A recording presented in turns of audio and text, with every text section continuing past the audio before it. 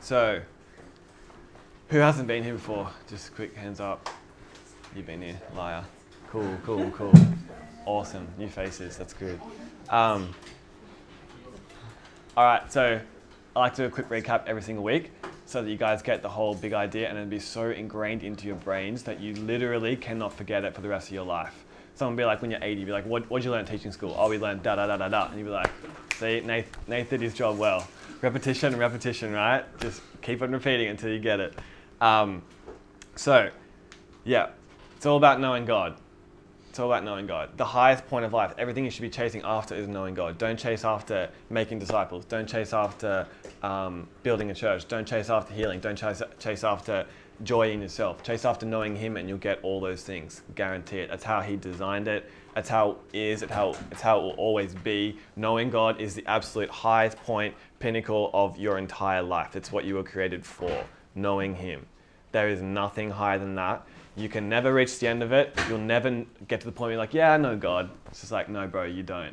Even in eternity, you'll never get to the end of Him. He's that deep, rich, far, big, wide, whatever.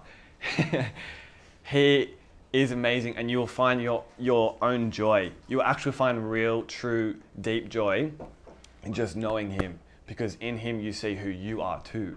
You know what I mean? So, knowing God's the high point of everything, right? So let's try and get to knowing God. Let's try and get there as fast as we can and as best as we can and stay there as long as we can and all that sort of stuff. But stuff comes up, right? If it was that easy, it would just be like, sweet, I know God, done, I'm in. But it's not that easy, is it? You may not know this, but you're in a war. And the war is for your joy, for your peace, for who you are. And the enemy is trying to take that from you, but he can't take that from you because Jesus gifted that to you and it's yours to receive. So things get in the way. Teaching is how we're going to tackle all this stuff down.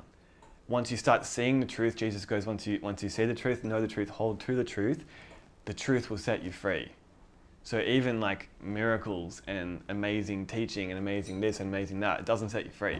Only truth can set you free. So even if someone who, for example, is raised in a family that's not uplifting them and it's not encouraging them, it's not teaching them, they don't have life. Even if they get saved, they will not be set free until they get retrained to think the right way, think in terms of in the mind of Christ, think how Jesus would think. If they don't think that way, it doesn't matter what happens because as soon as a lie comes in, they'll receive it and they'll think it's them and then they won't be even like reading God's word, they'll be like, I don't believe this. Or they think they believe it, but the truth is they actually believe something else and they're kept in slavery.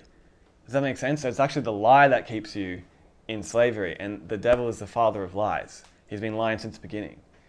And how many of you know if 2 plus 2 equals 4, right? That means that there's a billion other numbers that don't equal 4. So there's many lies and there's one truth. So it's very specific, it's very narrow, it's very, very, very easy to get pulled into a lie because there's literally billions of them. But the truth, walking in the truth, receiving the truth for yourself will set you free. How do you know the truth? All right, let me just read out this quick sentence that I read out to you on the first teaching night.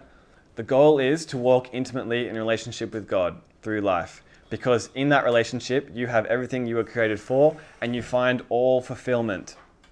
Who here believes that? But how can you walk with Him if you do not know Him? And how can you know Him unless you come to Him? And how can you have confidence to come to Him unless you know how He sees you? And how can you know how He sees you unless you understand what Jesus' finished work means? And how can you enter into His finished work but by faith? And how can you have faith unless you have truth to apply it to? And how can you know that what you're hearing and learning is even true to begin with?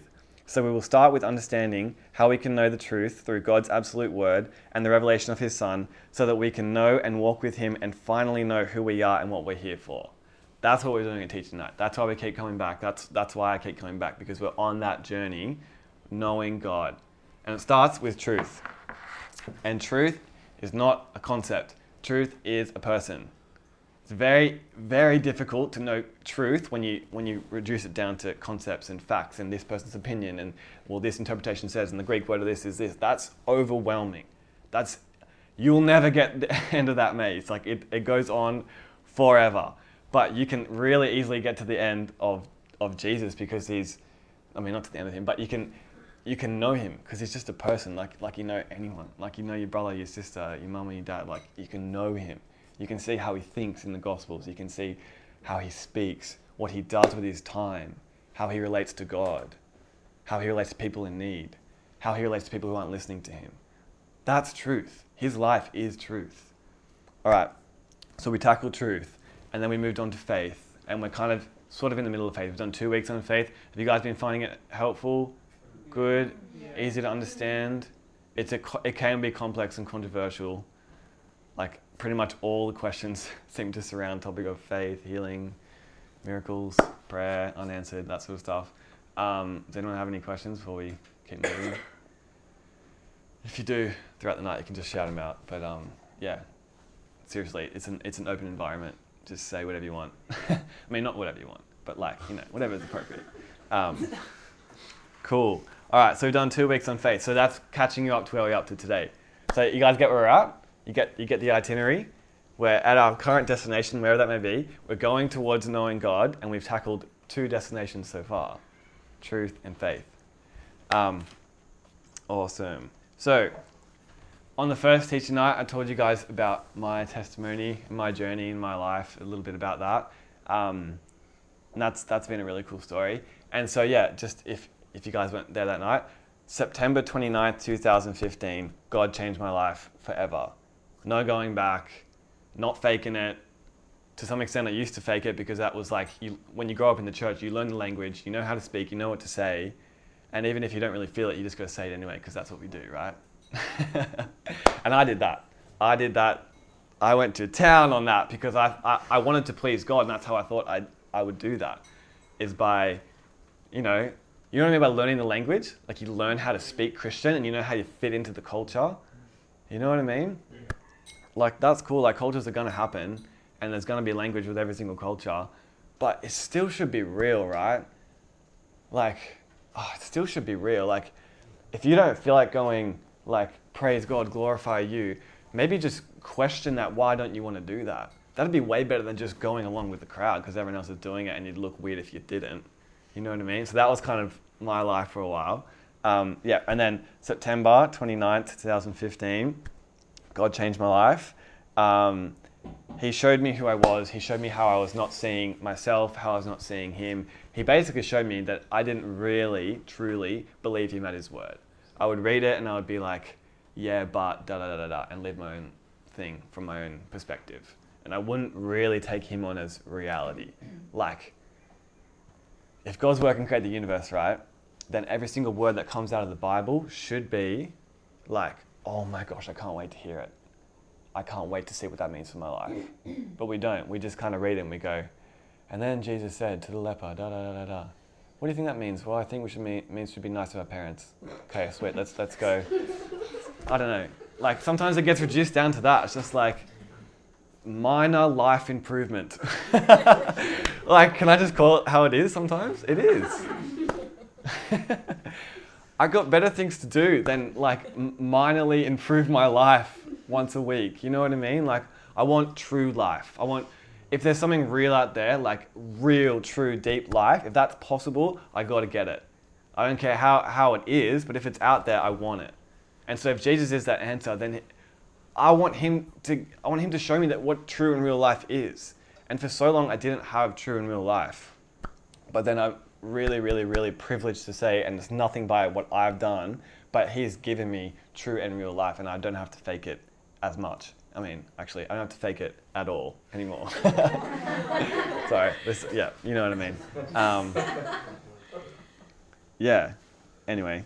So, part of that story was, so I'm married to my wife Amber. She's not here tonight, but I'm going to speak about her, but I would say all this stuff if she was here anyway. So, don't be weird about that. Yeah, so I like Jesus changed my life, right? Completely, utterly transformed from the inside out, and it's just joy and peace and all this amazing stuff every single day. It's been awesome.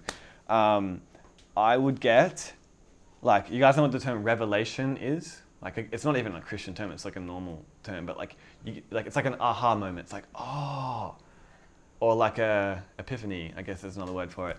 But like a revelation is specifically like something's been revealed to you. that you didn't see before, but once you get it, you go, oh my goodness, and your mind just like dies. That's revelation, and they're amazing. I was getting like a revelation a day back then when it was like all fresh. I was like, oh my gosh, this means this and this means this. And I was just like, the Bible was just like popping out of the page. I was like, my life was like changing more and more every single day. And I couldn't handle it. So I'd come home from work after thinking about Jesus all day. And I'd be like, Amber, to like tell her all about what Jesus was teaching me. And like what I expected was for her to be like, that's so good. I'm so happy for you. Like, even if I don't really get that, that's fine. But what happened was she would get not just like not happy, but she would get upset. And I was like, oh, this is like, what's going on here? Like, this is literally the best thing of my life, and it's making you upset. Like, I don't get that. Why are you getting upset? And I couldn't figure it out for honestly a really long time. And I was like, God, like, what is this? Am I doing something wrong? Is the way I'm phrasing it like offensive? Like, is she comparing herself to me and it's like she's jealous? Or I just didn't really know what was going on for a long time until I sat down with her brother, my brother-in-law Brad. He's not here tonight either, but he started talking to me about grace and law. And if you guys have ever read the New Testament, it says a lot about grace and a lot about law.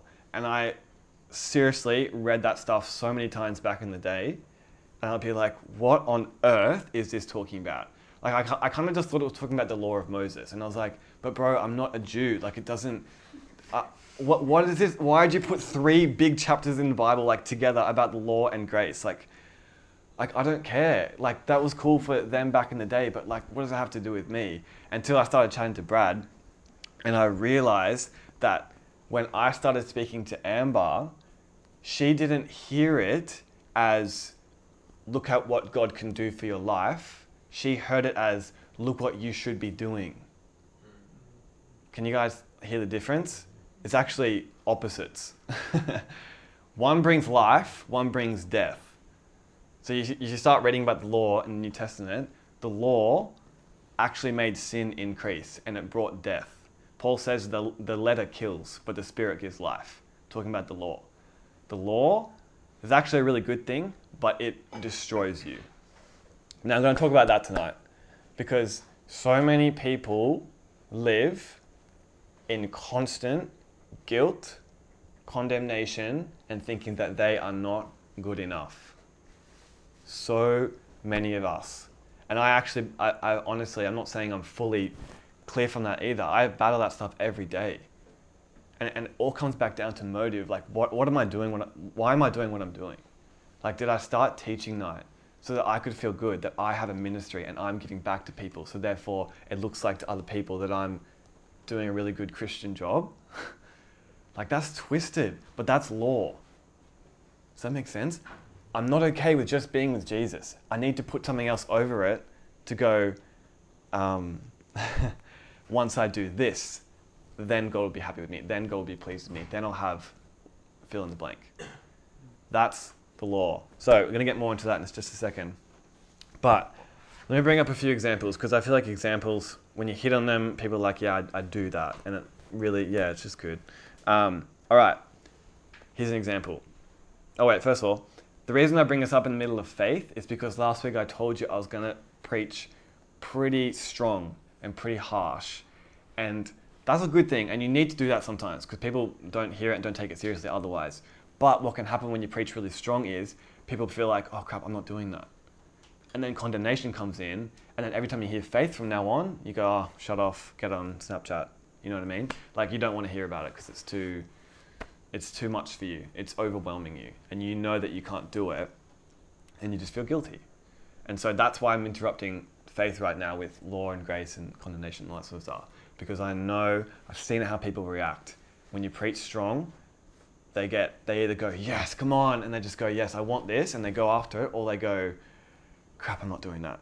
I'm so crap, why do I keep, and they start beating themselves up. It's just like, man, you can't live like that. Did Jesus live like that? No, then what did he have that we don't? Well, he had a perspective on what he had to do, on not what he had to do, but who he was. We'll get into that. All right.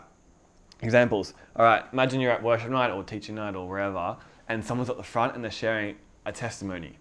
And they're like, I was at Woolworths, and like I saw this lady and she was in a wheelchair, and I prayed for her and she got up and she started running. And then everyone just goes, yeah, bro, so good. And that is amazing. Thank you, Jesus, for those stories. I love those stories. They are incredible. But some people, maybe most people, maybe everyone in the room goes, I've never seen that happen. And then immediately you compare yourself to that person. And you go, crap, should I be seeing people get out of wheelchairs? Why haven't I seen people get out of wheelchairs? And you start going, oh my gosh, I'm not even Christian. And it's like, that's where the thought leads. That's where the thought leads. Any sort of guilt or shame is just like, I'm not a Christian anymore. That's where the devil wants to get you. At a point where you're just like, dude, are you even a Christian? Are you even following Jesus? You know what I mean? It's like, maybe I'm not because I haven't seen someone get out of wheelchairs. Since when did seeing people get out of wheelchairs save you? You're not going to get to heaven and God goes, how many people did you get out of wheelchairs? And you're like, oh, only 7. 7? I gave you ultimate power. Like, you know what I mean? But that's where the thought leads. Thanks, Kane, for the laughs. All right, here's another one. You're reading the scriptures and then you read something and you've never, ever seen that in your life. And you're like, oh, what's an example? I don't know, answered prayer. You read something about someone's prayer being answered in the Old Testament or something like that, and you go, man, I've never seen that. Guilt, shame, how come you've never seen answered prayer? Da da da da da. Attacking you. Next one. When you've got a boyfriend or a girlfriend or husband and a wife, and they're going really well with God, that one can bring so much guilt because you start to compare. And then you realize that you're not okay by yourself with Jesus. Does that make sense? Like me and Amber went through that actually when we were first married. We both were not good with God, like really quite distant from God. And we kind of a little bit bonded over that. You know what I mean? Because we were both crap. We're just like, yeah, frick church. You know what I mean? But then I started going better, but then she didn't really feel like she had the same sort of understanding and transformation. And so she just started to get condemned and guilty, but I can't do this. And you get it, it's so much easier for you, and you know the Bible, I don't, and da da da da da. Guilt, condemnation, shame. You guys getting the idea? I'm gonna keep going though, because I want to hit as many of these as I can that actually go through. They pass the offering around at your church and you don't put any money in. I just hit some of you there. It's just like, oh, that person just put a 50 in, shivers, like, oh my gosh, I got nothing. Keep passing it on. And devil's like, you didn't even give $5. You had $5 in your wallet, didn't you? You didn't even give that. Da da da da da. Guilt, shame, condemnation. They just keep getting better. I was on a roll when I was writing these. When someone younger than you is doing more or seeing more of God. Oh man, that one hits home. It's just like, man, dude, you're 16 and you're just like frothing. I'm like 26. I'm just like, I'm 10 years ahead of you. Like, what the heck? It's just like an age comes into it. The devil will even use age as a thing to be like, dude, you're X amount of years now. What about me? You're X amount of years. You should have seen Y amount of miracles. It's like, dude, where did that come from?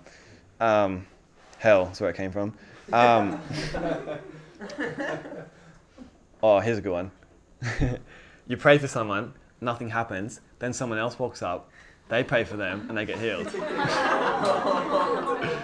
How come they couldn't be healed through you, bro? I thought you were a Christian. I thought you had the Holy Spirit. Come on. Don't you follow? Don't you even believe in Jesus? This guy does, clearly. Guilt, shame, condemnation. You can't live like that. Anyone relate to those thoughts? All those thoughts? I do. So good. All right. No, it's good because I'm hitting on them and we're going to destroy them because they do not belong in your life. Not even a shred of any guilt or any shame or any condemnation should ever be in any of your lives. Ever, ever, ever, ever, ever. Because there is no condemnation in Jesus. Romans 8:1. Write that down if you're writing notes. There is no condemnation in Jesus. I'm going to show you why. All right, point number 1. It's not really points now, they're more just like titles, but point number 1 is the law. Okay, so if you read the Bible, and you're a bit confused what the law is when like Paul brings up the law, and it's a lot in the New Testament. It's in Romans, it's in Galatians, it's in tons of different books. If you're confused what it is, I'll try and break it down for you as simply as I possibly can, because there's a lot on it. And if you start like reading all of it, it's like, dude, I don't know what you're talking about anymore. Because I actually get kind of overwhelmed with it reading it as well. The law it's simply just one way of relating to God. It's one way of relating to God in a master-slave relationship. Does that make sense? So we live in friendship because of Jesus, but the law it's one way of relating to God in a master-slave relationship.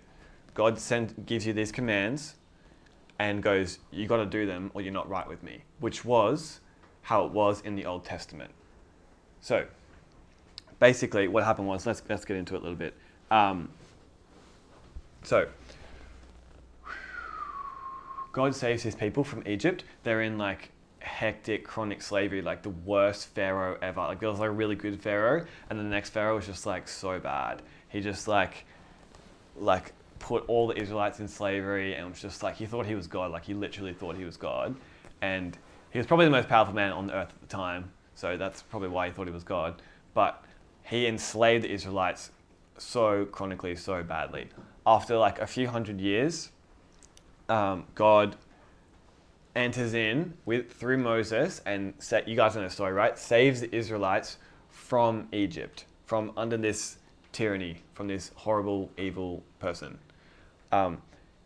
He pulls them out of Egypt and he gives them their own land. Before he does that, he says, if you guys are going to be relating to me, I got to give you some rules. I got to tell you how it's got to be if you guys want to be my people. And he gives them, I think it's 636 commands, and it's like they're mostly do not do's, but some of them are do's. Does that make sense? 636, let's just say it's around there. I don't remember the exact number. 636 commands of like things that you should do and you should not do. Pretty hectic list. But what's important here is that, okay, what came first? The law or God saving them? God saving them. That's so important. Please write that down if you're writing notes. God saved them first, and then he gave them the law, which is a prophetic New Testament image that you don't do anything to get saved through Jesus. If he gave them the law and said, if you do well at this, if you get a pass, I'll save you out of Egypt. He didn't do that. He just went ahead and he just saved them. That was it. And then he goes, okay, you guys want to relate to me? Here's the law. Da da da da da. You'll see that also in the New Testament. I've said this before, but Paul in his letters, he'll write, usually the first half of the book is pure theology. Jesus did this. He now sees you like this. Your sins have been destroyed. Da da da da. Theology, right? The last half of his letters are, so obey your parents. So don't go to sleep angry. So love your neighbor. Very practical stuff. If you switch those two, you get religion. So you have to keep them in the right order. God saves first. He makes you who you are first. And then he goes, and this is what that looks like. But if you switch those two, you'll try and earn who you are by doing what he said and obeying him. Obeying him is good, but you don't obey him out of, I'm trying to please him. You are pleasing to him by walking with him through faith. Does that make sense? You cannot please God without faith, so walking with him through faith, listening to him, receiving his word, that's how you please him. You don't please him by going, God, you gave me these 10 commands in the book of Matthew and I did them all today. It's like, that's great, but why did you do that? See, he really cares about why you do things. It's actually less important than the what, to be honest. God cares about the heart, the motive and the position of your heart. Why do you do what you do? Because, okay, take me as an example again. I'm up here doing teaching night. To you, it looks the exact same, but my heart could be in one of two places. I'm doing this for affirmation from you guys. I'm doing this so I feel like I'm more pleasing to God. I'm doing this because of da-da-da-da. You wouldn't be able to tell, but I know in my heart. if I'm doing it for the right reason? Or am I doing it because he has made me a son and I want to follow Jesus and I'm just chasing after him and I feel like he'd started teaching that? You know what I mean? So different, complete opposites actually. All right, let's keep moving. Quick question next. Yeah. With the faith pleasing God, so whatever I do, like God loves me just as much as he would today or tomorrow. So like his love never changes for me. But if my faith pleases God, does that mean my lack of faith doesn't please him? Like, and obviously he wants me to have an expansion of faith. Yeah. So faith is from him. Yeah. So how does he feel when I'm lacking faith and I'm going to him and I'm still going like, God, I want more faith? Like, sorry, I'm not wording it right, but Okay. like, if faith pleases God, does that mean that he's not as pleased with me if I'm lacking faith? For that question, make a really big distinction in your mind between pleasing God and being loved by God. Because you will never ever be separated from his love. God loves you to the most maximum extreme, but you can actually live in a manner that's unpleasing to him. And that is walking outside of faith. So let's say that you're a Christian and you're doing best with your life. Then you get, like I brought up last week, you get to the topic of finances and you just have zero trust for God in that area. You are not pleasing to God in the area of finances. Because without faith, it is impossible to please him. You know what I mean? It's but that doesn't mean you're separated from his love. Like, you're so loved. You cannot be separated from his love. And you're not separated from his grace. He still has favor over your life. He's still connected to you. He still wants you. But he wants you to walk in faith in all areas of your life. Yeah, right. Trusting in him. Yeah. You know what? Does that make sense? Yeah. So Yeah. Does that mean if I'm walking in faith in every area of my life, he's more pleased with me? Totally. Right. Yeah. I think, could I? Yeah. I feel like it's he's pleased because that's what he made you for. Not pleased at like, if he loves you more or not, but it's like, he made you for that, so he's happy that you're living like that, rather than he's like, and like, Devo, that you're not living the way that you could be living if you're not living in faith. Yeah. And it's also a heart connection too. You know, if your heart is aiming for pleasing God, but you still don't in one area, your heart is, he sees your heart first. Yeah, right. So with faith, is that simply receiving, like surrendering to God and receiving faith? Because it's like, that's why I'm getting, it's not, like we can't work. You know what I mean? So this is where it gets a little bit confusing for people. So I personally think faith is the lack of works. You know what I mean? So it doesn't mean you're not going to go out and do works, but works is when you're trying to do something to be right with God. Yeah. So that's works, right? And that's not good. That's not any part of you. But walking in faith will produce works. You know what I mean? Yeah. So you fix your eyes on him and you walk and trust in him. You will have honestly on your own heart, and I'm sure you felt this, desires to do the things that he would want you to do. Yeah. But it's the reason why you're doing it. See, is it a good thing to go and love someone at teaching night tonight? Totally. But are you doing that because, I'm a Christian, I should, last week I didn't, You know what I mean? That's works. Yeah.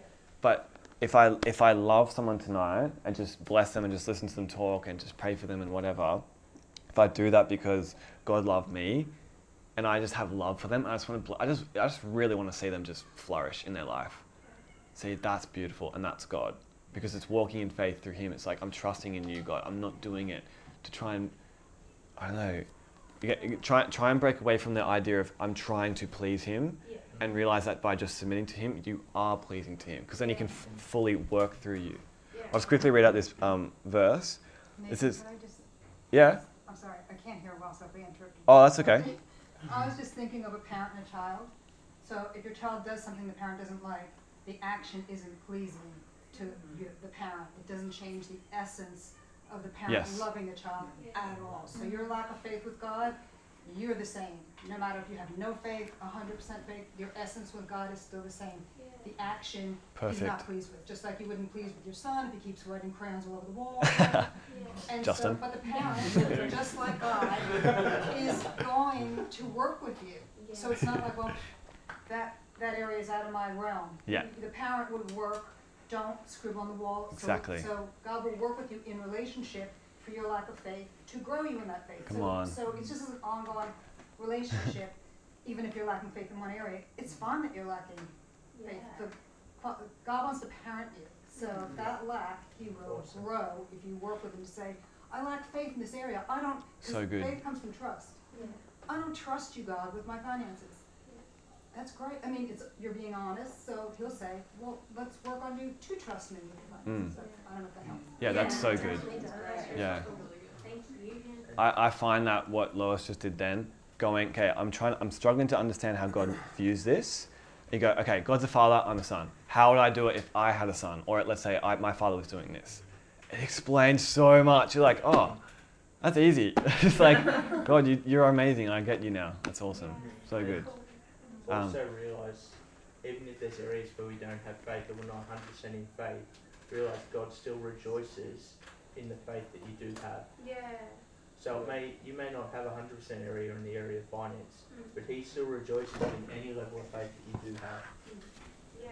And it's not a work thing trying to get more, it's just a submitting to him and learning how good he is. Yeah. Yeah. So good. Thanks, bro. Thank you so much. Cool. Awesome. Let's keep moving. I was going to read that verse, but I was like, actually, I'll just say it later. So it's not that appropriate. I thought it was more appropriate. Anyway. Okay. So the law, it was given to us back in the day for two reasons. It was a good thing, first of all. The law is a good and holy thing. Doing the commands of God, walking out, love one another. That's a really good thing, right? But it's always about motive and why you're doing it, right? So God gave us the law for two reasons that I can see in the Word. First of all, it was designed to guide you into fullness of life. Definitely. Like David says in his Psalms, he's like lying on his bed and he's like, what does he say? It's like, your law is like honey to me. It's like so sweet. I love it because it guides me into life. Because he was someone who was just surrendered to God. And so the more he could get of the law, the better. Because he was just like, I just want more of you, God. But if you're not in any area of your life, the law is so condemning and it's really harsh and it's a slave driver because it's like, you should be, and you live your whole life in guilt and should be's. You know what I'm saying? So that was the first thing. It was designed to guide you into life. Second thing is, it was also supposed to tutor you to the fact that you cannot be saved by your own works. It was like a tutor, right? Like a math tutor, sitting you down, walking you through, see how you see this, explaining all the explanations behind theories and stuff. The law is the same thing. See how far you are from God, see how you can't do it, see how much you try, see how much you really wanted to be good with God, but you just can't do it on yourself, on your own. That's a really good thing to be taught that. It's like, because you know why? Because it actually gets you out of yourself and you go, God, I actually can't do this myself. And he's like, perfect, I can work with that person. But the person who goes, I'm doing this myself, like the Pharisees did. I will tick off every part of the law. I will tithe even my herbs, which is literally what they did. They would get 10% of their herbs and give it to the church or to people or whatever. Like, that's, like, come on. Like, that's not God. Like, how on earth could we think that there's a God in the universe who just wants you to give 10% of your herbs each week? Like, that's madness. Following the law like that is madness. Like, and you can't do it either. It says in the law, if you break one part of the law, you break the whole thing. You break the whole thing in one go. The idea is that you can't do it. You can't do it on your own. And maybe you guys have tried to be Christian. You've tried to stop this. You tried to stop that. You tried to start going to church. Try to stop looking at porn. Try to stop going out, getting drunk. You can't do it, right? You literally can't do it. That's a good place to be when you go, I can't do it. That's exactly where God was trying to lead you to. Remember, Ben, how you mentioned that to me a few months ago? You were like, dude, I can't stop my sin. And I was like, bro, you got to realize you're freed from the law and that you're a righteous tree. And that's when you start producing righteous fruit. And then Ben said to me a few months later, he's like, dude, like, I've not heard any teaching on, is it cool if I share this, by the way? Yeah. Yeah. Just like assuming.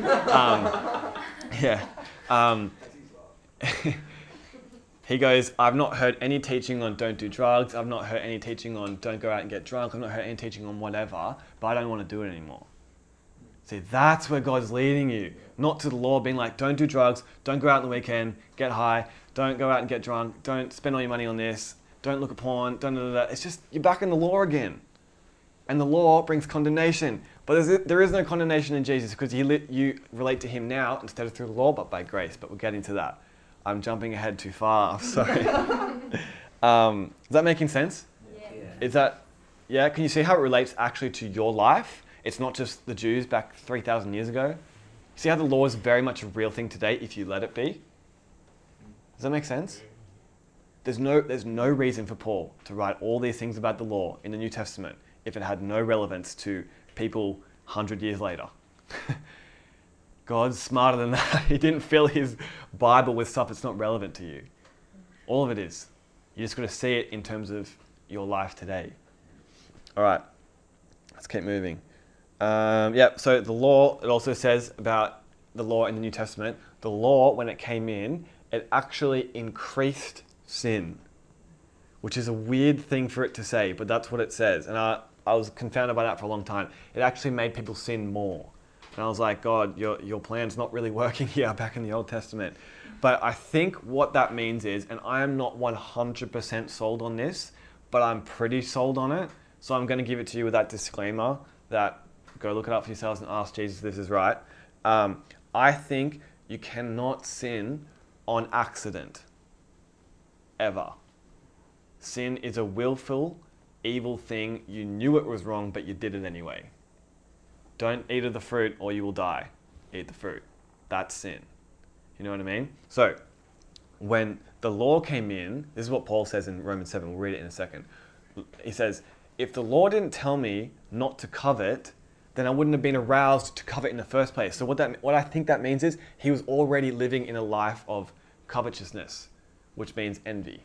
He was jealous of what other people had in their lives. Maybe they were better at tithing herbs because he was a Pharisee. You know what I mean? He was just like jealous of all these different things, right? He goes, but if the law didn't tell me not to do that, I wouldn't know that I was doing something wrong in the first place. So the law came in and then you go, oh crap, covetousness is wrong. And if you do it anyway, now you've actually sinned. Whereas before you were in ignorance. You didn't know that, you had no idea that it was wrong.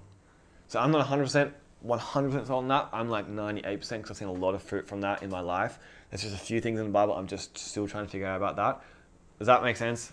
I'm just going to give that as a disclaimer. But I'm pretty sure that's right. You can't sin by accident. And something coming in saying, don't go out and get drunk on the weekend. The second you knew, I didn't know that was wrong until I was like 18 or 19. No one ever told me that in church. And then as soon as someone told me that, I was like, oh crap, okay.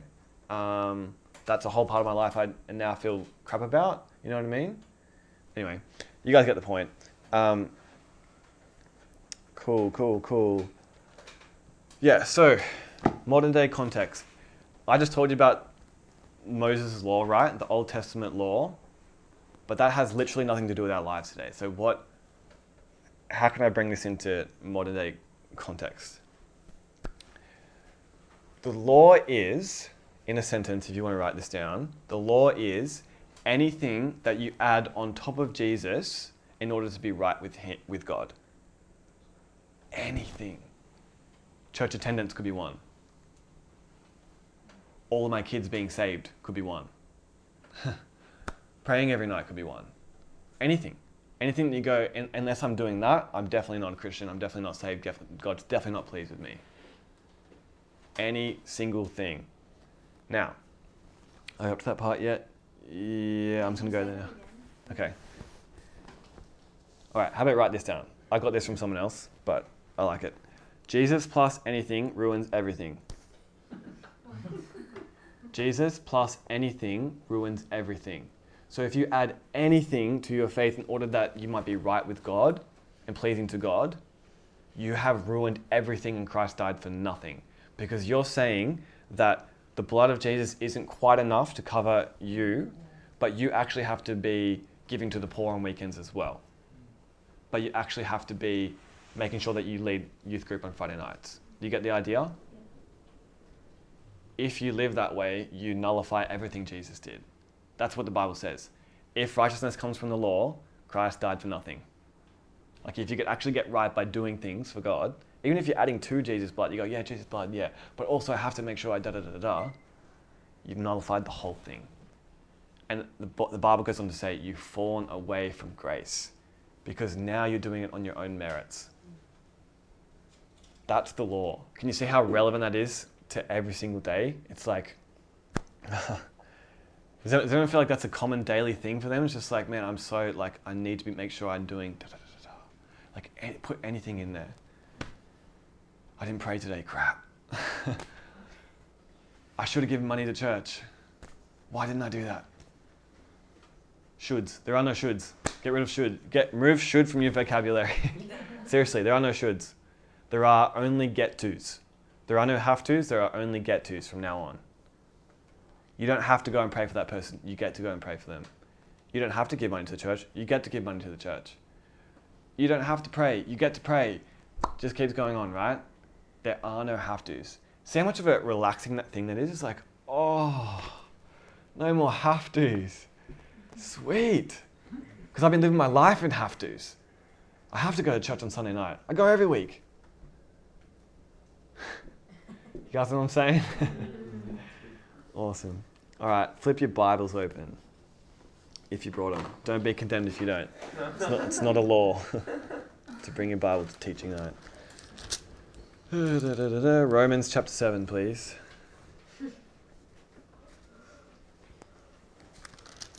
Starting from verse 7.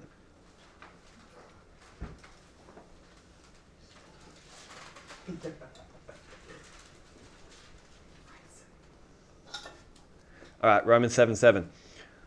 I'm ESV, by the way. What then shall we say? That the law is sin? Is the law bad? Paul's saying, no, by no means.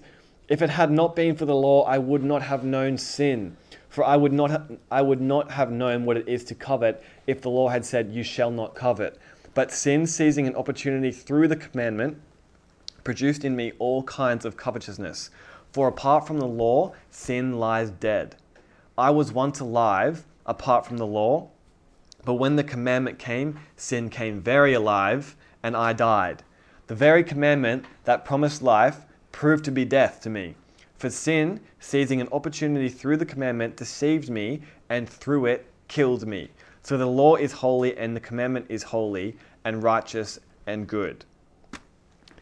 I'm not going to go too much deeper into that, but that kind of clarifies what I'm saying, right? Does that make sense, what I just read out? Go read the rest of Romans 7. Even if you guys have the Message version on your phone, read that. It's really, like, I find that kind of language a little bit difficult to understand sometimes.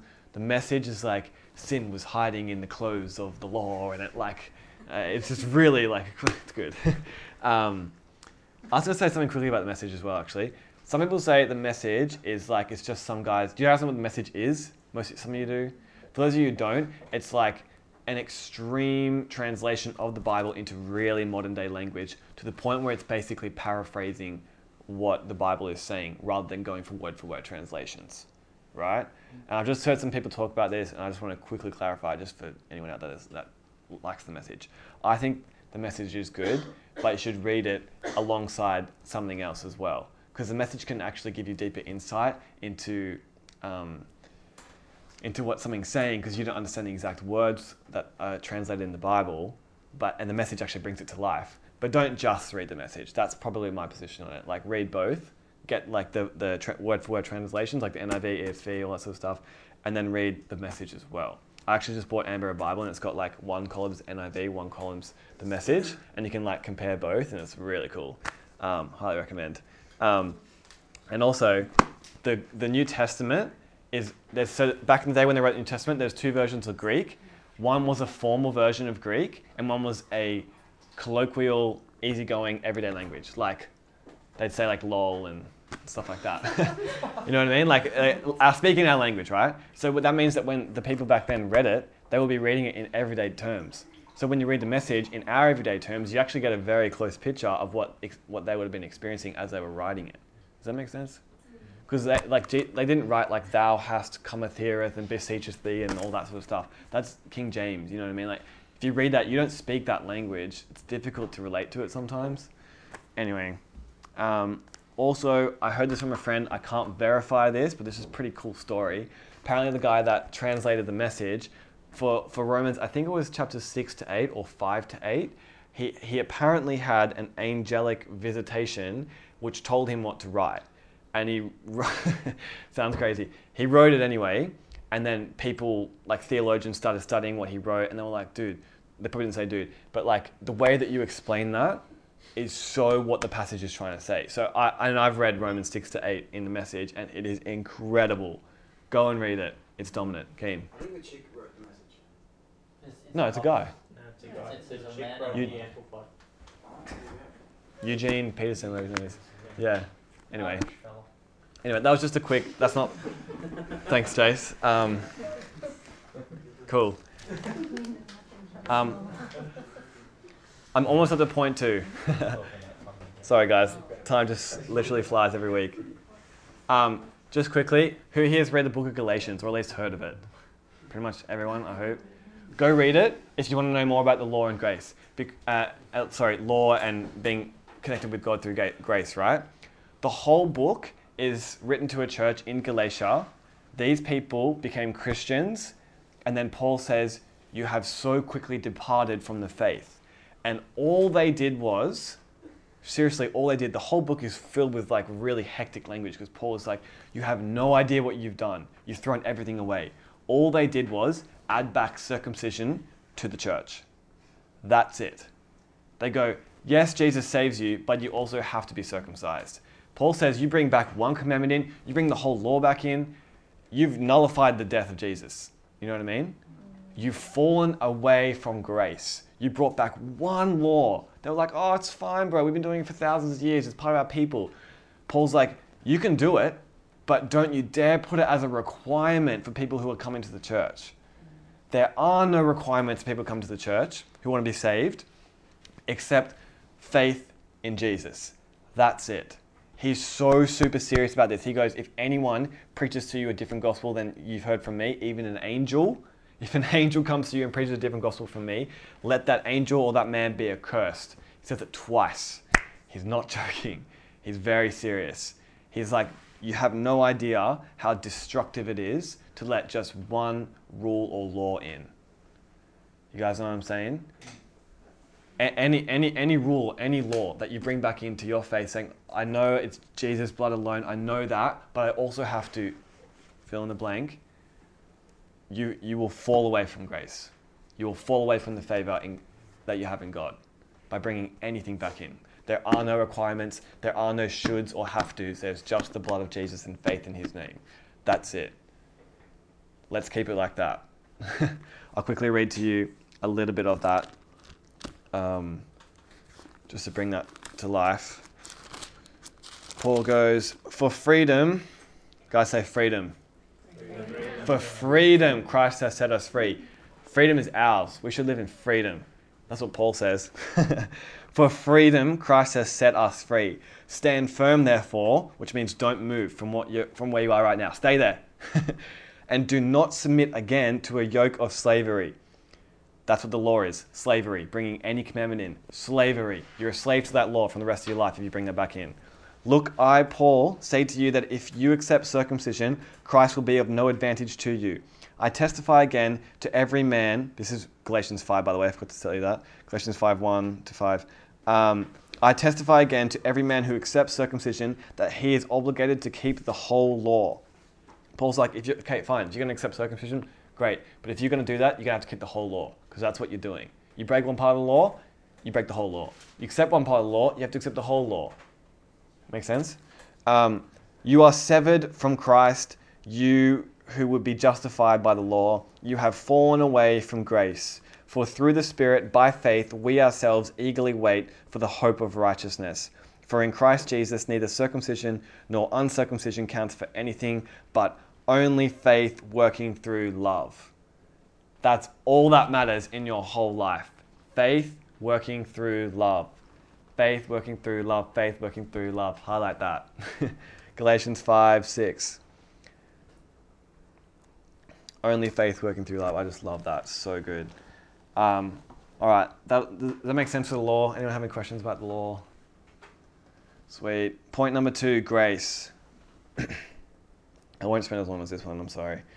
Point number 2, grace. Grace is another way of relating to God. So the law was one way, grace is a new way. Law is still a relationship with God, it's just a really crap one. It's one where you're constantly living in guilt and you can never actually be pleasing to God. Never be friends with him, never can know him. You know what I mean? Grace is, the word grace basically means favor. You have found favor in the eyes of God. And everyone here has found favor in the eyes of God.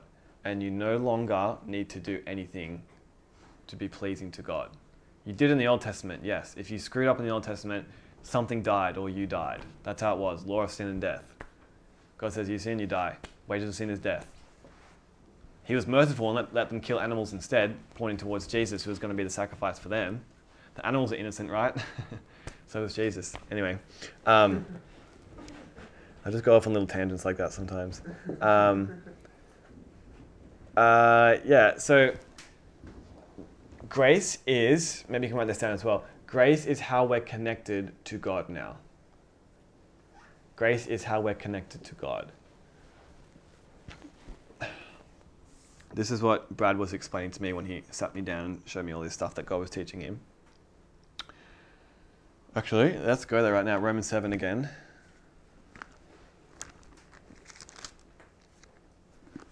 This time from verse 1. Romans 7:1. Or do you not know, brothers, for I am speaking to those who know the law, that the law is binding on a person only as long as he lives. And he goes, if you guys find this language confusing, he goes into an analogy of marriage here, which I feel like is much easier to understand. So verse 2, for a married woman is bound by law to her husband while he lives. But if her husband dies, she is released from the law of marriage. Accordingly, she will be called an adulteress if she lives with another man while her husband is alive. But if her husband dies, she is free from that law. And if she marries another man, she is not an adulteress. Likewise, my brothers, you also have died to the law through the body of Christ, so that you may belong to another, to him who has been raised from the dead, in order that we may bear fruit for God. For while we were living in the flesh, our sinful passions aroused by the law were at work in our members, in our bodies, to bear fruit for death. But now we are released from the law, having died to that which held us captive, so that we serve in the new way of the Spirit and not in the old way of the written code. So what it's saying is that you used to be, this is the reason it goes into marriage here for a second. It goes, you used to be married to sin. And what kept you married to sin, that is, you were like basically one flesh with sin, because you had a sinful nature.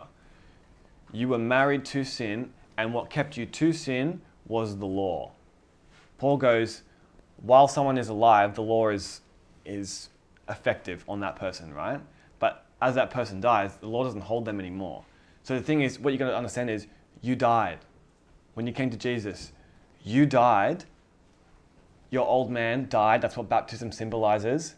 Go into the water, old man dies, come up, new man lives, live a new life in Jesus. You died. So you're freed from the law. It doesn't bind you any longer. But now you belong to a new one. And who you belong to is God. And what ties you to him is grace. So maybe you can even draw that if you guys are drawing notes. Like, you used to be bound to sin by the law, but now you are bound to God by grace.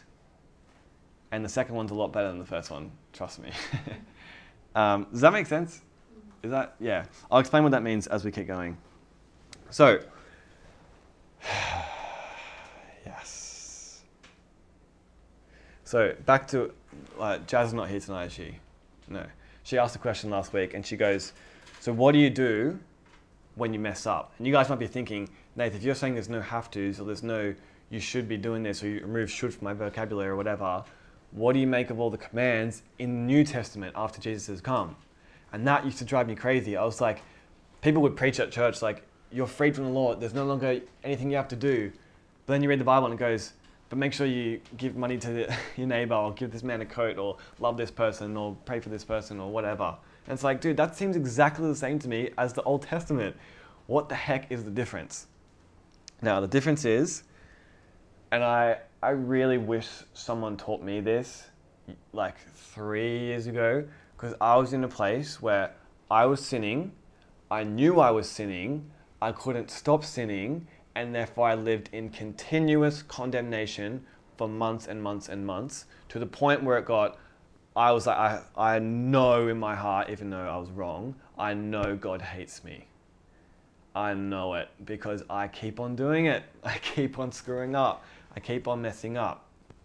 So therefore I lived in constant guilt, constant condemnation, constant shame that I was never good enough. And even if I wanted to, I still couldn't stop. Can anyone relate to that? You guys know what I'm saying? So here's the difference. This is what I sort of touched on a bit last week, but I'll explain it again. Let's say you're walking in life as a Christian, doing your best that you can, and then you have a night where you mess up. You do something you knew was wrong, it was sinful, there's no arguing about it, it just was. What do you do? Because your response to that will either cause life or death. For me, I chose one way, it caused death. My relationship with God was dying, and I felt like it died, but it never did. He never let me go. I didn't know that at the time. I thought it was dead. I thought it was just like long gone. And that was just from condemnation. See how powerful it is when you let it be a thing in your life? I thought I had to, and I wasn't. Therefore, God was like, oh, I can't believe I'm so mad at you. How come you know that's wrong? Da da da da da. Like you lead youth boys, and you're teaching them not to do stuff. Then you go and do it. You are pathetic. That's the devil, man. I thought it was God at the time. That's the devil. I thought God hated me. I thought he was so angry at me, right? So here's what you do. You know who you are. It is the most important life-giving thing I could ever give, a piece of advice I could give to anyone that's going through a stage of sin or not living up to where they know they could be and they feel constant guilt and shame. Know who you are. Because here's what happens. If you know you're a son, and if you know you're part of the family, and if you know nothing can separate you from the love of God, and you're in the family of God, and then you mess up, you don't leave what you know. You don't leave the family of God. You're no longer a daughter. You're no longer a son. You're still a son. And you stepped into something that was not part of who you are, and it was wrong. Yes. Acknowledge it. Say, Father, thank you that is not part of me. That's not in me. Like, you destroyed sin in my body. I do not have to submit to sin again. That was not part of me. I know I'm a son. I'm righteous. I'm made whole. I'm clean. I'm holy and blameless. This is his word, right? This is what he says about us. Know who you are. Know you're a son. Know you're a daughter. And you will not slip into condemnation, because that's what the devil goes after. Remember I said before, condemnation always leads to this point of like, oh, you're not even a Christian anymore. See, he goes after who you believe yourself to be. So when you mess up, actually I won't say when, if you mess up, it's a big distinction. If you mess up, know who you are and hold on to it. You can grieve over it, you can cry over it and be like, God, I so didn't mean to do that. And you can apologize and repent. But the most important thing is, like, it's not as if God wants you to come and just like beg and like, oh, that's really what pleases him. What pleases him is when you believe him over what you just experienced. Because he says you're still a son and you're much better than that. You're so much better than that. Come on, let's go. Picks you up like a father would, right? Back to the father and son analogy. Picks you up. Let's keep walking. Let's keep moving. Yeah, that was wrong. And you're like, God, no, please, you just don't understand. I knew it was wrong and I was a Christian at the time and da-da-da-da-da. And God's like, I know you knew all that. And still, let's keep going. What does the father do in the parable of the prodigal son when the younger son comes home? Does he even mention his sin? Does the son want to mention his sin to his father? Yes. He's practicing his speech on the way home. He goes, I'm going to get to God and just beg and say, Father, I've sinned and I dishonored you and da da da da. Please let me be a servant. He humbles himself. He humbles himself in false humility. That's what I'm going to say. Because God would still say to that son, you're still my son. Come back in the family. Let's kill the fatted calf and have a party. That's what God says when you come home. Not like, bro, I saw what you did last night. You serious? Again? Come on. 3 weeks in a row, are you kidding me? Surely you've learned this by now. That's what we think he thinks. What he says, you're a son and you're better than that. You're a daughter and you're so much stronger than that. I know your potential, that's why I'm persevering with you. And I'm going to get that gold out of you and that strength out of you. Because he does not want you to fall into condemnation. Because you will if you don't know who you are. Guarantee it. It's the only other option. Because that's where I was at in my mind. I was like, but I know it was wrong. And I did it anyway. So I have nowhere to go. And I was like, Jesus forgives me, yeah. But if I do it again, does that mean I was even sorry in the first place? Does that mean I'm even forgiven? I don't think it does. I think it means... And then scriptures start coming out at you like, oh, if you continue in sin, you're not saved, blah, blah, blah. It's just like, oh my gosh, I'm not even saved. And it's just like mayhem. You know what I mean? Know who you are. Am I making that clear? Does that make sense? I know we haven't actually gone into who we are yet, so it might be a little bit confusing if you're like, I don't even know who I am, bro. But we're getting there. That's in a few weeks, I think. I can't remember. Keenan.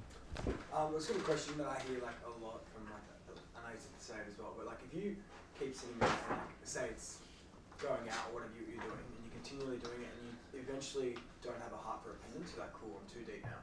You know what I mean? Like, I know God forgives me, but I'm still going to continue to do it. Yeah. Are you technically saved then, or is Yeah. Because you can't forget it's too much. You know what I mean? Like, Yeah. I know God loves me, but you don't have a repentful heart, and you're Yeah. not acknowledging what Jesus did for you. Yeah.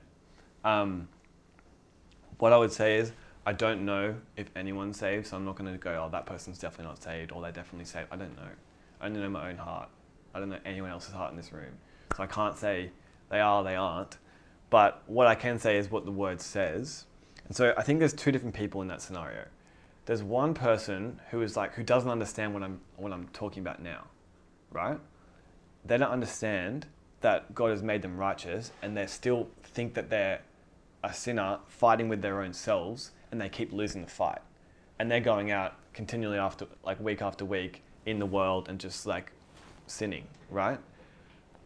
That person is, in my understanding, very, very different to the person that I just said, who knows exactly who they are, know that they're righteous and that they're a son, and all about grace and all the stuff that I'm teaching you, right? And goes out and does it anyway. That, I think, is when the Bible says stuff like, if you continue in sin, like, he is not in you. Like, it's like, go read 1 John. Like, it's really explicit. I can't remember exactly. Does anyone know exactly where that verse is? If you continue in sin. It's like the that's remains a that's sacrifice. Hebrews 10:31. Is it? I'm pretty sure. No, I think it's in both. I don't know. I feel like I read it yesterday. What were you saying, sorry? What was that last bit? It's like if you can continue in your sin, then no longer remains a sacrifice. Yeah. for your sin. Oh, yeah, sorry, That's that's the Hebrews, Hebrews 10, yeah. No, there's another one in 1 John. And that stuff's there for a reason, right? That stuff, it's true. If you deliberately keep on sinning, sorry, like, but there's a difference between, like, I don't want to condemn anyone in this room or anyone listening who's like, I keep going out every single week. I don't think I'm talking to you about that. Like, I think that you're still caught up in this battle that you think that you have within you. But I'll clarify my question. It's Yeah. more sin that you justify because you're like, oh, I'm in all the beaches. You know what I mean? Like, oh, I'm in a relationship and marriage is 4 years away. Might as well just have, like, you know what I mean? yeah, You make these human justifications to go, oh, I'm all good for that. God will definitely understand. yeah, Is that because technically that's sin? So if you're not like, Yeah, like definitely. said, real, if you're not living up to that, my question is there no longer a sacrifice for that sin because you've made a human decision to go, this is actually, oh, God will be sweet with it. Or is God going, sin, you know you should be living above that. There's no justification for any of it. If I could just jump in, once again, Go, there's man. still two people there. The first is what you said, you have an excuse and a reason why you're doing it, and that's the lie that you've lived. So for example, someone like you said, you know, oh, I'm in the world, I'm trying to be a good witness, I want to still see my friends, my heart's still in the right place, but I keep struggling and keep falling into the same sins, because of a lack of wisdom, and because of a lack of, I believe, like you have a lie that you're believing, and that's what's causing you to keep being in the same position. That's compromising again and again because you don't know any better in that situation. You do know better. You know what the law says, where it says don't do this, but you don't know why you're doing it. That's the reason. If the conscious decision to do it, despite everything, like literally putting aside the gospel and stepping over, I think is a very different place to be. In my life, I've been in both, and it's difficult to explain, but you know the feeling when you consciously step over God and say, no, I'm doing this. As opposed to being caught in a compromising situation and not realizing how did this escalate here kind of thing. When my heart was in the right place, but things turned bad compared to everything was going well, and I deliberately, despite wisdom, despite everything, actually stepped in the wrong way consciously. And I continue to go down that path again and again. And I think when it's saying in Hebrews, like you'd have to read it because that is one verse that there is hope after it, even though it says there no longer remains a sacrifice, because there's nothing else that can save you apart from the blood. It's not saying that once you step past the blood that there's no salvation left. It's saying that oftentimes you feel like, you know, I'm a Christian, but let's just say I'm addicted to going out and partying. I need something to break me free of it. I'm a Christian. Apparently that didn't work. What else is there to get me free? And the answer is the blood. The answer is Christ. And when you're looking outside, you stepped over Jesus and you go, what else is there that will actually fulfill me and get me past this? There is nothing. What frees you is the blood. And that's where you go back to find freedom, not you've stepped it and now you've overstepped and now judgment is all you have left in your life. It's just there's nothing left that will actually set you free from it or save you, but going back to the blood. If that makes sense. Sounds good, right? Yeah, so even if you look at my own life, like you've seen my whole life, me a few years ago, well, like I said, when I was like caught up in that mindset, like God hates me, very different person to now, right?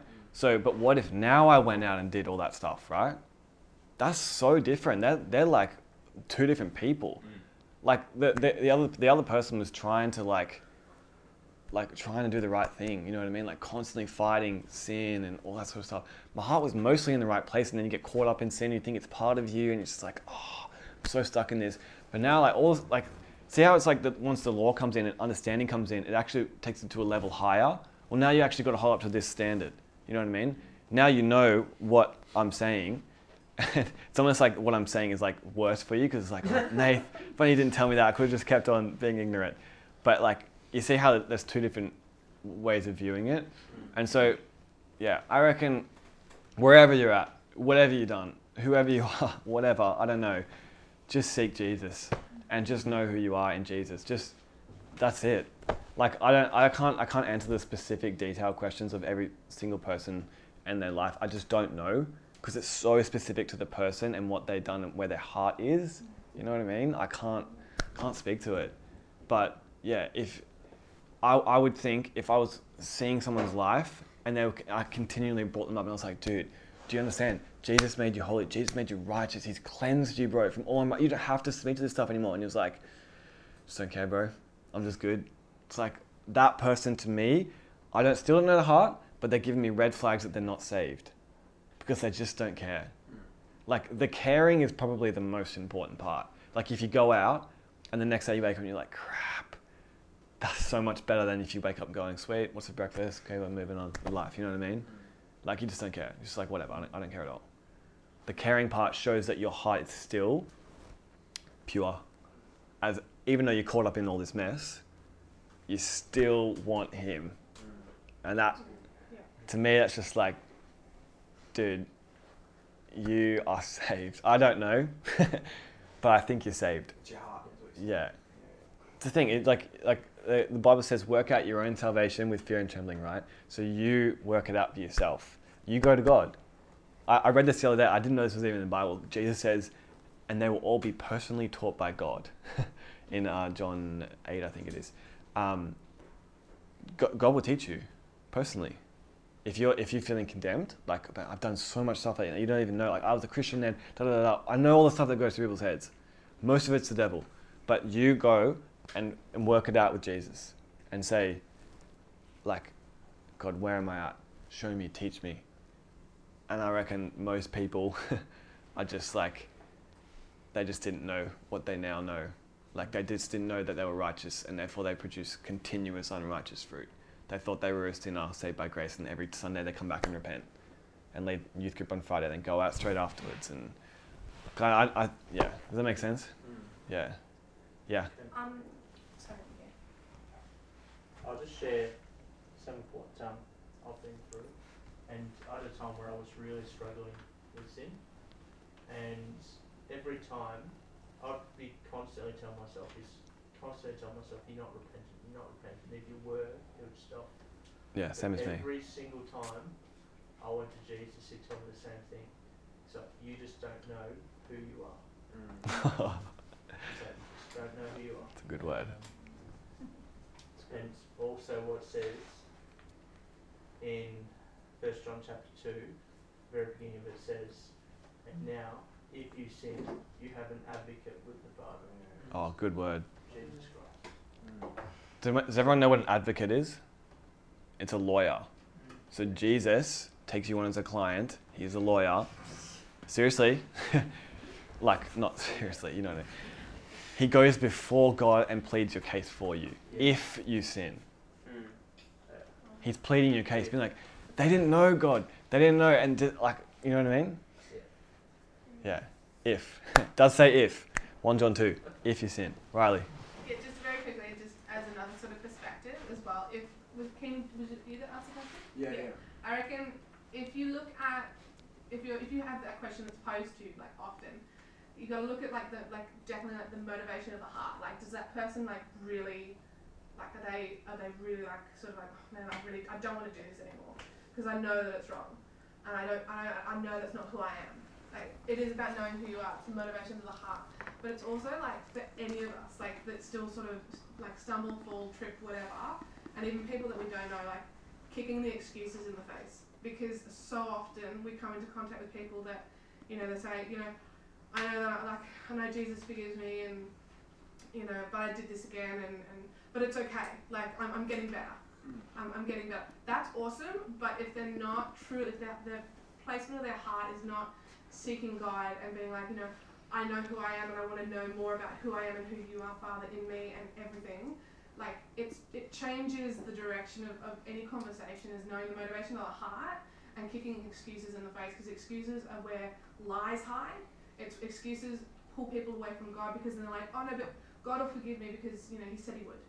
It's like, actually, hang on a second, he died for you, and you are amazing, you are righteous, you are everything he tells you are. But really, if you make excuses, it indicates, and maybe this is just from my experience, it indicates that their heart really isn't in a place where they want to change. And that's what it's all about. Do you or do they really want it? Do they really want to change? That God has transformed our hearts. He continually transforms our hearts in every situation. Like, we come into contact with him and we're just like, Father, like, forgive me. Like, there's stuff that I did today that I'm not proud of, and it just doesn't feel like me, because it is about knowing who you are. But yeah, it's about kicking excuses is a big thing, and just knowing the placement of your heart. And if that person is like, no, if they keep coming back to you, you've just got to be like, man, why are you making these excuses? Like, why are you doing that? Like, if you don't want to do it, what really you don't want to do it, and you just keep making excuses. And it's about giving that hard truth. And hard love, because Jesus is all about transformation. I mean, God did the biggest transformation for every single person. Like, he sent his son to die for us. We were sinners, but now we're not. That's cool. Thanks, Shane. Also, so good.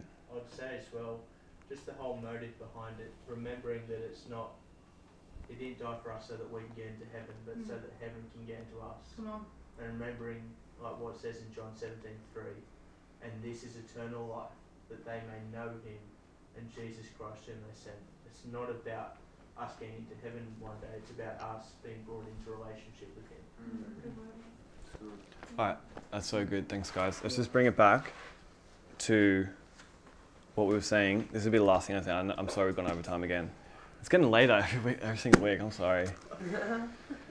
Okay.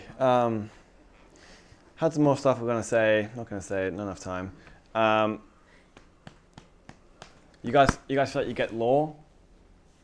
You feel like you get what law could be in your life? You get what grace was? You found favor in his sight now? You don't have to try and please God anymore.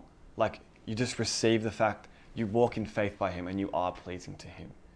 I don't have to try and be okay with him now. I receive the fact that I am okay. You know, like when you were lost, that's when he came and saved you. Like, you weren't doing anything good at the time. He just did it on his own.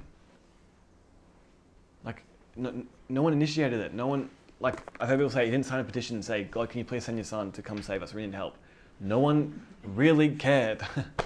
God just sent his son. He loves you. You're in grace. You're saved. You know what I mean? By faith in Jesus. Let me read this last bit. So Romans 6 tells you about your relationship to sin. You are dead to sin and are made alive to Christ. Romans 7 shows you what it was like living under the law and how difficult it was within your own body. Romans 8 is, go and read Romans 8. Just any one chapter of the Bible that you want to read. Romans 8. You'll spend your whole life in there. People have written books like this thick on just that one chapter. It's insane. I'll just read the first few verses and then we'll just call it a night. There is therefore now no condemnation for those who are in Christ Jesus. Again, there is no condemnation for those who are in Christ Jesus. Some of the translations also say, who walk not according to the flesh, but according to the Spirit, which I think is actually probably part of the Bible, because even if you are in Jesus, if you walk according to the flesh, walk back in the law again, yeah, there's condemnation for you. It's up to you whether you're going to receive the fact that you are made right with him already, or you're going to try and prove yourself and get there. Keep reading. Verse 2, for the law of the Spirit of life has set you free in Christ Jesus from the law of sin and death.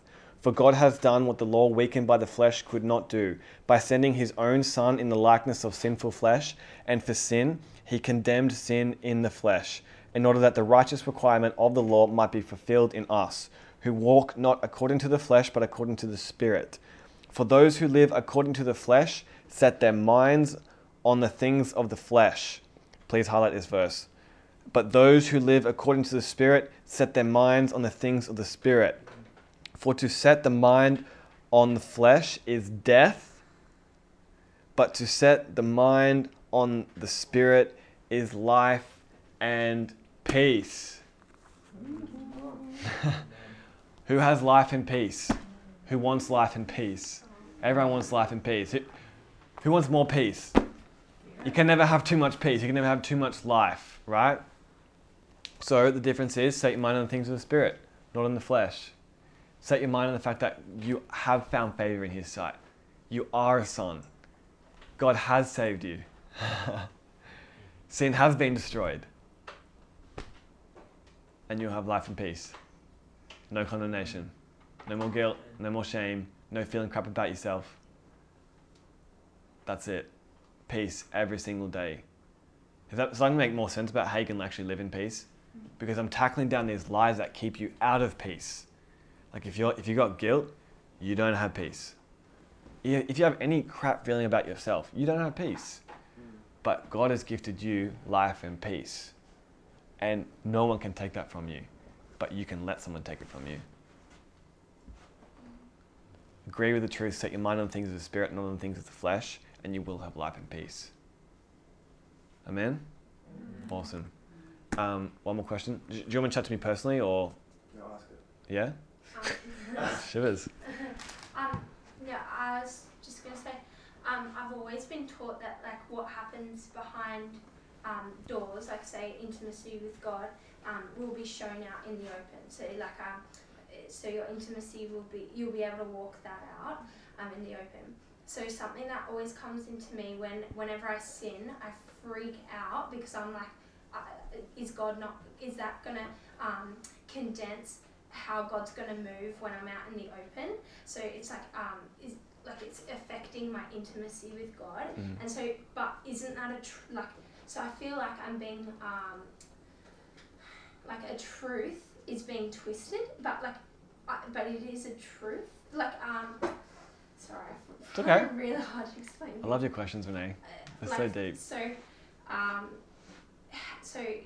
that truth of like intimacy behind doors, and it's shown out in the open. How like, isn't that true though? Like, if you sin, that will affect. I just don't know. Like, you know what I mean? Like, yeah. Do you have any insight on that? Like that what you do inside affects out in the open, and vice versa. Yeah, well, that's definitely true. As in, like, your relationship with God is what you bring to the table when you go out into real life, right? Yeah. That's why God would give you so many commands about you coming to Him, because He knows the best thing you can give to someone else is an authentic relationship with God that you've stewarded and walked with your whole life, right? Yeah. That's definitely true. And likewise, if you don't have a relationship with God, you can't really bring much to other people because you don't have the life that He's given you. Yeah. So, but what I want to say is I'm not fully sure I get your question, but I think this is how I would personally deal with that if that same thought happened to me. So let's just say, behind closed doors, I messed up, right? And I'm thinking, oh crap, does that mean I'm going to mess up out in the open? Now, this is where you've got to follow the end of that statement. Is it truth or is it a lie? 'Cause that's what you're trying to figure out. Is it truth? If it's truth, then it's a good thing. I want it. That's Jesus. I want it. If it's not, it's going to produce death. And so I think that thought pattern actually produces more death in you than life, because you sin and mess up and you go, oh crap, not only does this affect me, it's going to affect people outside. I'm not going to be able to get word to people. I'm not going to be able to pray for people. It's going to affect my kids. Is that life? Is that in Jesus' life? Could you see Him doing that? Then it's definitely a lie. Yeah. You know what I mean? Because He is the truth.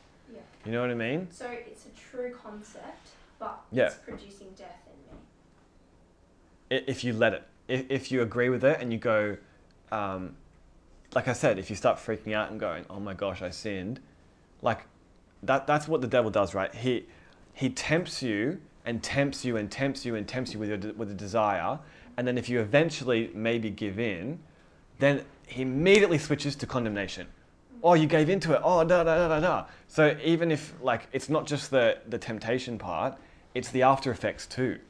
Like, they're both his playground, so to speak. It's before and after, and you can choose truth in both regards.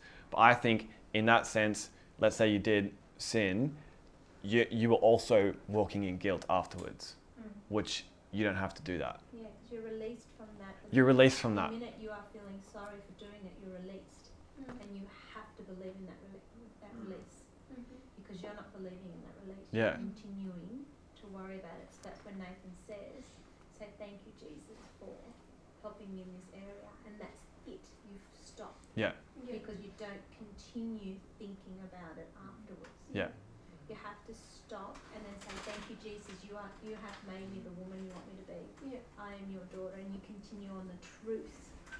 And then you continue, because then if you stop it, your works outside will be on the truth that you are the daughter, not on the lie that you are still condemned. So good. Yeah, does that make sense? Yeah, so what you do behind doors, like at home or whatever, or sinning whenever, that does actually affect how God moves in your life. I would say when it comes to the gifts of God, that's a different story, because the gifts of God are irrevocable or without repentance. Yeah. But you look at the story of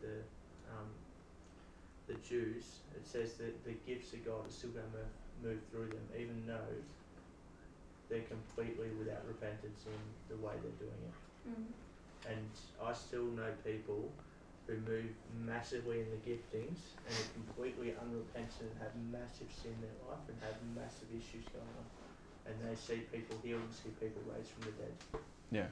That's why Jesus would say, many of you will say to me, Lord, Lord, but I cast out demons, I heal people, and I whatever. And he goes, I never knew you. Yeah. So you can still walk in power and all these things without an amazing intimacy with God. And the thing is, because God wants to heal that person through you. He loves that person. It doesn't justify what you're doing. It's the worst thing you can do. Someone got healed through me, therefore I must be going right with God. That's the law. See, it comes back in. See how subtle it is? You just got to know, I am right with God. I'm always right with God. I'm sweet. He loves me and he likes me. When he looks at me, he's happy. And he's just got to live like that every single day. Does that make sense? Yeah, 100%. Awesome. I feel like I feel your heart and what you're asking. Yeah. And like, God's never gonna expose you. You know what I'm saying? Yeah. So it's like, is the verse you're talking about like what you do in secret place, what you do in the quiet, God reward in the open? Yeah. Like you talk that's about right. that? Yeah. Well, it's like reward, it's not exposed. Yeah. You know what I mean? Yeah. Like he's called the Father. Like, so we use the same example of like what Lois was talking about. Like, if like I have a kid and I'm teaching him how to ride a bike and he falls over, I'm not gonna be like, Keenan, my stupid kid fell over, what an idiot. I'm gonna be like, no, it's all good, buddy. Like, get on the bike, I'll hold you, like whatever. I'll father you into like being able to ride a bike. You know what I'm saying? Like remember who God is and remember who He sees you for. Yeah. So it's like, ask the question, well, does God see me as this worthless sinner that's going to expose me out in the open because there's something that I don't have a revelation on, and if I had, I would have never ever manifested that in the first place, but I did, and it's totally not me. Yeah. Like, no, God's not going to do that. Yeah. You know what I'm saying? He's like, no, actually, Renee, like, I'm here to father you, and yeah, like, that was, you know, junk, whatever, blah, blah, blah, but like, I can see the purity of your heart and the love in your heart. I'm actually here to hold your hand and walk alongside you and father you into truth, because repentance is just grace empowers you to walk out truth. Yeah. So when we repent, we have grace like unveiled onto our life, which actually empowers us to be able to step into truth. And so God fathers us into that place. He doesn't expose us and like, oh my gosh, Renee, you slipped up, like you no longer can you sing good anymore, like sorry, you what's going now? You know what I mean? Yeah. Like yeah. If that was the case for me, I would just be like you know what I mean? But like, you know what I'm saying? Yeah. It like can we wrap it up there publicly and you guys can continue afterwards? I just don't want people to have to stay too late. It's already 9:30.